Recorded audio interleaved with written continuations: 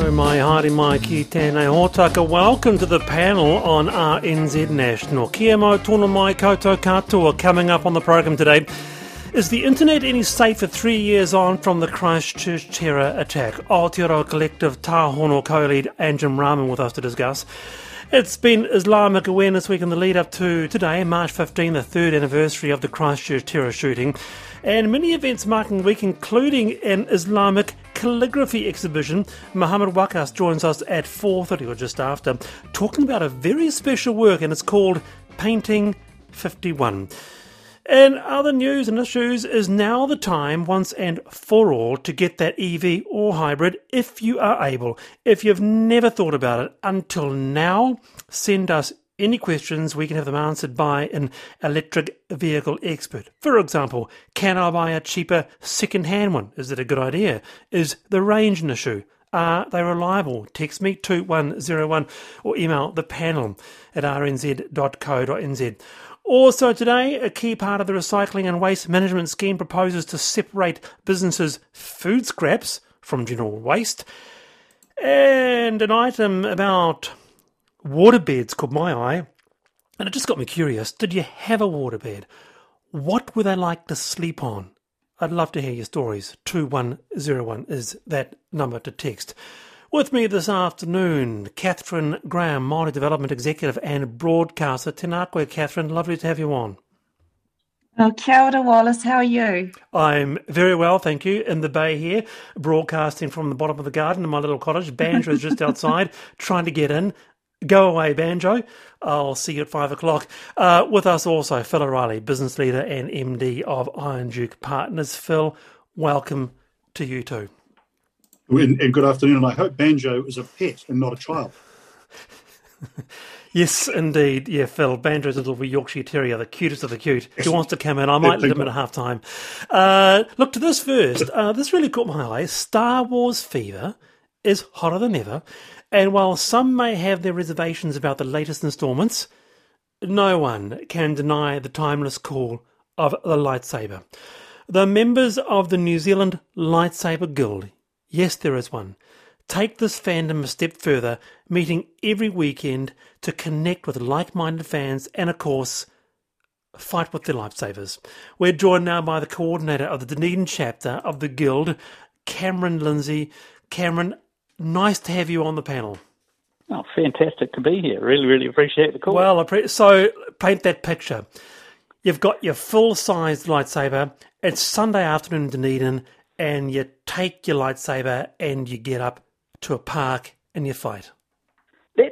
That's pretty much it in a nutshell. We're a group of reasonably passionate Star Wars people, and we've got a bit of sword background between us, and it's a nice excuse to work out a bit of aggression, but also to work out some, get those really good Star Wars choreographed moves going on. So, and something to do on a Sunday afternoon.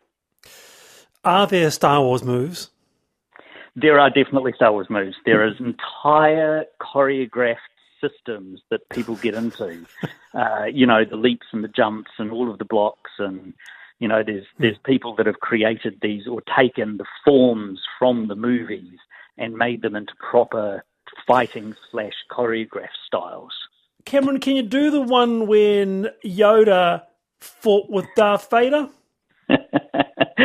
That might be a bit of a challenge. I'm short, but I'm not that short, and being able to jump like that's a little bit beyond me. But you do. Unfortunately, of course, we don't actually have the Force. So we can only limit ourselves to what a mere mortal can do as far as the really, really big jumps and spins and leaps go. Kathryn, what do you make about this? Does this sound like a Sunday afternoon to you?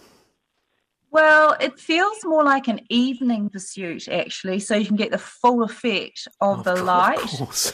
But I that. guess the other thing for me is it can't be the same. Do you have the whole kind of thing? Because that to me is like half of the fun, wouldn't it be, Cameron? Oh yeah, absolutely. So the lightsabers, and I'll put that in quotes because obviously, as much as I like them to be real, they're not. They're again far too dangerous.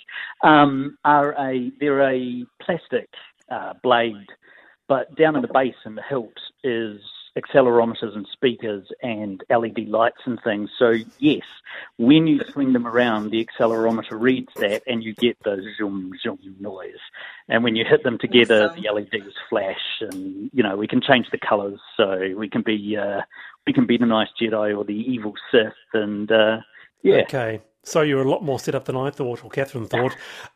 Let's bring in global business leader Phil O'Reilly. So Phil, you're at a global convention.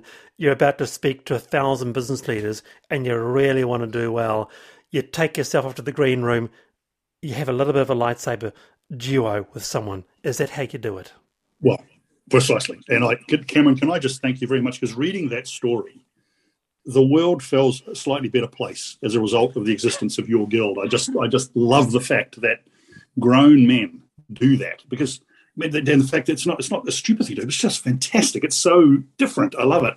And I was really pleased by the fact you call it a guild. I thought, well, it could only be a guild, can't it? A guild or a league. It can't be anything other than that, kind of guild or a league. Why did you call it a guild? And then the other question was, you said in the article you normally turn up in mufti, like just in street clothes, which I thought was rather half-hearted. I mean, why don't you dress up as Yoda or Darth Vader and go the full Star Wars thing? Well, we do that as well. So to answer your first question, I can't claim the name for it. There's some guys up in Rotorua started the whole thing, and they decided on the New Zealand Lightsabers Guild. So we can thank them for that. So there's branches of it. A New Zealand-wide thing.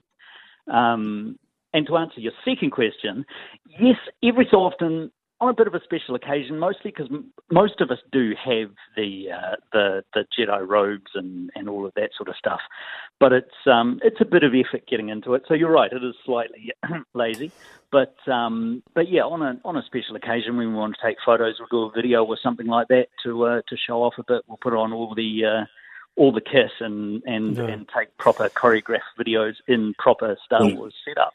So, Cameron, Phil is obviously pretty enamoured about this, but there are some out there that might say, not me.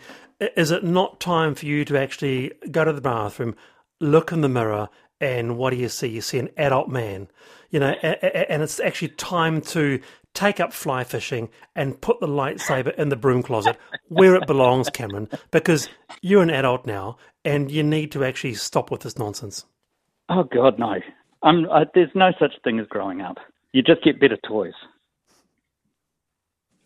Kathryn, do you agree with that, or do you actually think it's time for Cameron to actually really take a step back and actually have a little bit of a 360 with himself? No. I think what he's doing is a great outlet. I think a friend of mine, her daughter does LARPing, which is again one of these kind of fully immersive experiences where grown adults go out and do live action role playing, and they get into kind of scripted, they're sort of scripted battles that can last up to 3 days. So I think on the scale of kind of geekdom, that doing the whole lightsaber thing is pretty harmless, really. Yeah. Wonderful. We've had a lovely response here, actually. And Cameron, people support you in your lightsaber venture. So Sunday afternoon, lightsaber, although Peter says, Wallace, can you take a loaded lightsaber on the bus in Dunedin to the park? Just a thought. For those who actually really want to get into the lightsaber guild, Cameron, how do they find you? Well, the easiest way is to jump on, if you're on Facebook, jump onto Facebook, and the New Zealand Lightsabers Guild is, it's a private club, but it's really, really, you know, just click on apply and say, hey, I'm into Star Wars. And you'll get into the group, and then us coordinators, and there's 5 or 6 of us around the country, every week we put up an event to say what time and where it will be, and you know, they're based in Rotorua and Tauranga, Auckland, Palmerston North, Dunedin. I think there's a couple more I'm forgetting, but all of us put up events. So if you get into the Lightsabers Guild on Facebook, then you can just find these events and come along to your local one, and we'll tell you where they are. And obviously, considering we're in Dunedin, we move it around a little bit to get out of the weather. And out of the cold. Good on you, Cameron. Really nice to have you on, and all the very best with your lightsabering and the guild. That's Cameron Lindsay, who really is into Star Wars, and Sunday afternoon takes the lightsaber down to the park. Are you into it? As a hobby. Big response regarding both waterbeds. Christian Taranaki says, yep, Yep, king size, mid-80s, until the number of punctures meant a change was required. We had it for 10 years. It was lovely and warm in winter. And a very big response to electric vehicles. We are going to be talking about that. Is now the time we discuss. Time for I've Been Thinking. Kathryn Graham, what's been on your mind? Well, I've been thinking about how quickly things change. And one of the things that I've really noticed out here in West Auckland is that seems like when somebody sells their house these days, rather than somebody buying their house, that a developer will buy their house.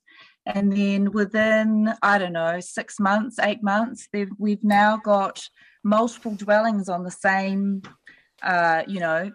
quarter acre or maybe even less size section. So I just was, every time I drive past these new developments, I'm just kind of thinking, I wonder where all the sewerage is going, and is our infrastructure in Auckland, is it really up to it? And it doesn't keep me awake at night or anything, but I do contemplate the kind of whole, Kiwi kids, no backyards, brought up in apartments. It's kind of, I don't know. I mean, I know this has been happening for a long time. It's not a new thing, but it is quite a big change out here in West Auckland, where we've had the luxury of such big sections for so long. Well, it sounds like you and I may be living in a sort of a similar area, because I find that, Kathryn, incredible the number of multi-developments on one site. It's quite something, isn't it? And they are often, and this is nothing against intensification, which we need, but they are big houses to a small section. Yeah, and a woman at work, she sold her single dwelling, and a developer bought it, and he on-sold it within 2 weeks for another 200k to another developer. So it's not just about developing housing for our people to live in. It's actually, people are making a lot of money out of it as well. Kia ora, Kathryn. All right, Phil O'Reilly, I've been thinking. Well, the Prime Minister is going to make some announcements tomorrow on the border opening for Australians and tourists, hopefully, and others from around the world. And Are you coming on the panel to have a moan? No, I'm not. Not at all. No, the opposite, actually, because we had a habit before COVID of moaning about tourists. And I spend quality parts of my life in Auckland, Wellington and Christchurch CBDs. I'm on Auckland CBD as I speak. And gee, it's a dead bold place at the moment. And so I'm really looking forward to getting tourists back, because they offer a vibrancy and they offer an experience, and they go by the shops and they go to the restaurants and all that sort of stuff. And they had a real vibrancy to our communities. And those who had a bit of a moan about tourists before COVID, many of them, I hope, are now changing their tune a little bit, because now they realise just the sort of value that tourists bring to our economy, not just the money they spend, but also the experience of meeting them and the experience that they have of taking New Zealand home. So hopefully the Prime Minister has some good news tomorrow. We're going to see them as soon as we can. And I look forward to welcoming the first one back and pointing them out the street that they can't find or something, because I appreciate the fact that they've just decided to come. I must admit, for a person who has spent or spends almost every day in the CBD, and yes, there are cafes going, there are some aren't. Gosh, it's quiet, isn't it? It really is. I mean, it's just tragic for those who need the CBD to be good. And now there's a bunch of reasons for that, including, of course, COVID, because everybody's isolating at home, and there's a whole bunch of reasons why it's occurring. But you put, 2,000-3,000 tourists in there each day, boy, that'll make a heck of a difference to the small people and just the vibrancy of it. Just as you walk around, seeing different interesting people doing interesting things. So for me, it's going to be a great time, I think. What happens if you run out of power while you're out? Can the AA come and jumpstart an EV? Wallace had a king-size bed for 28 years. Wonderful sleeping, says Gary in Christchurch. More on the panel. Phil O'Reilly, Kathryn Graham. Stay with us, 4 to 5, right here, RNZ National.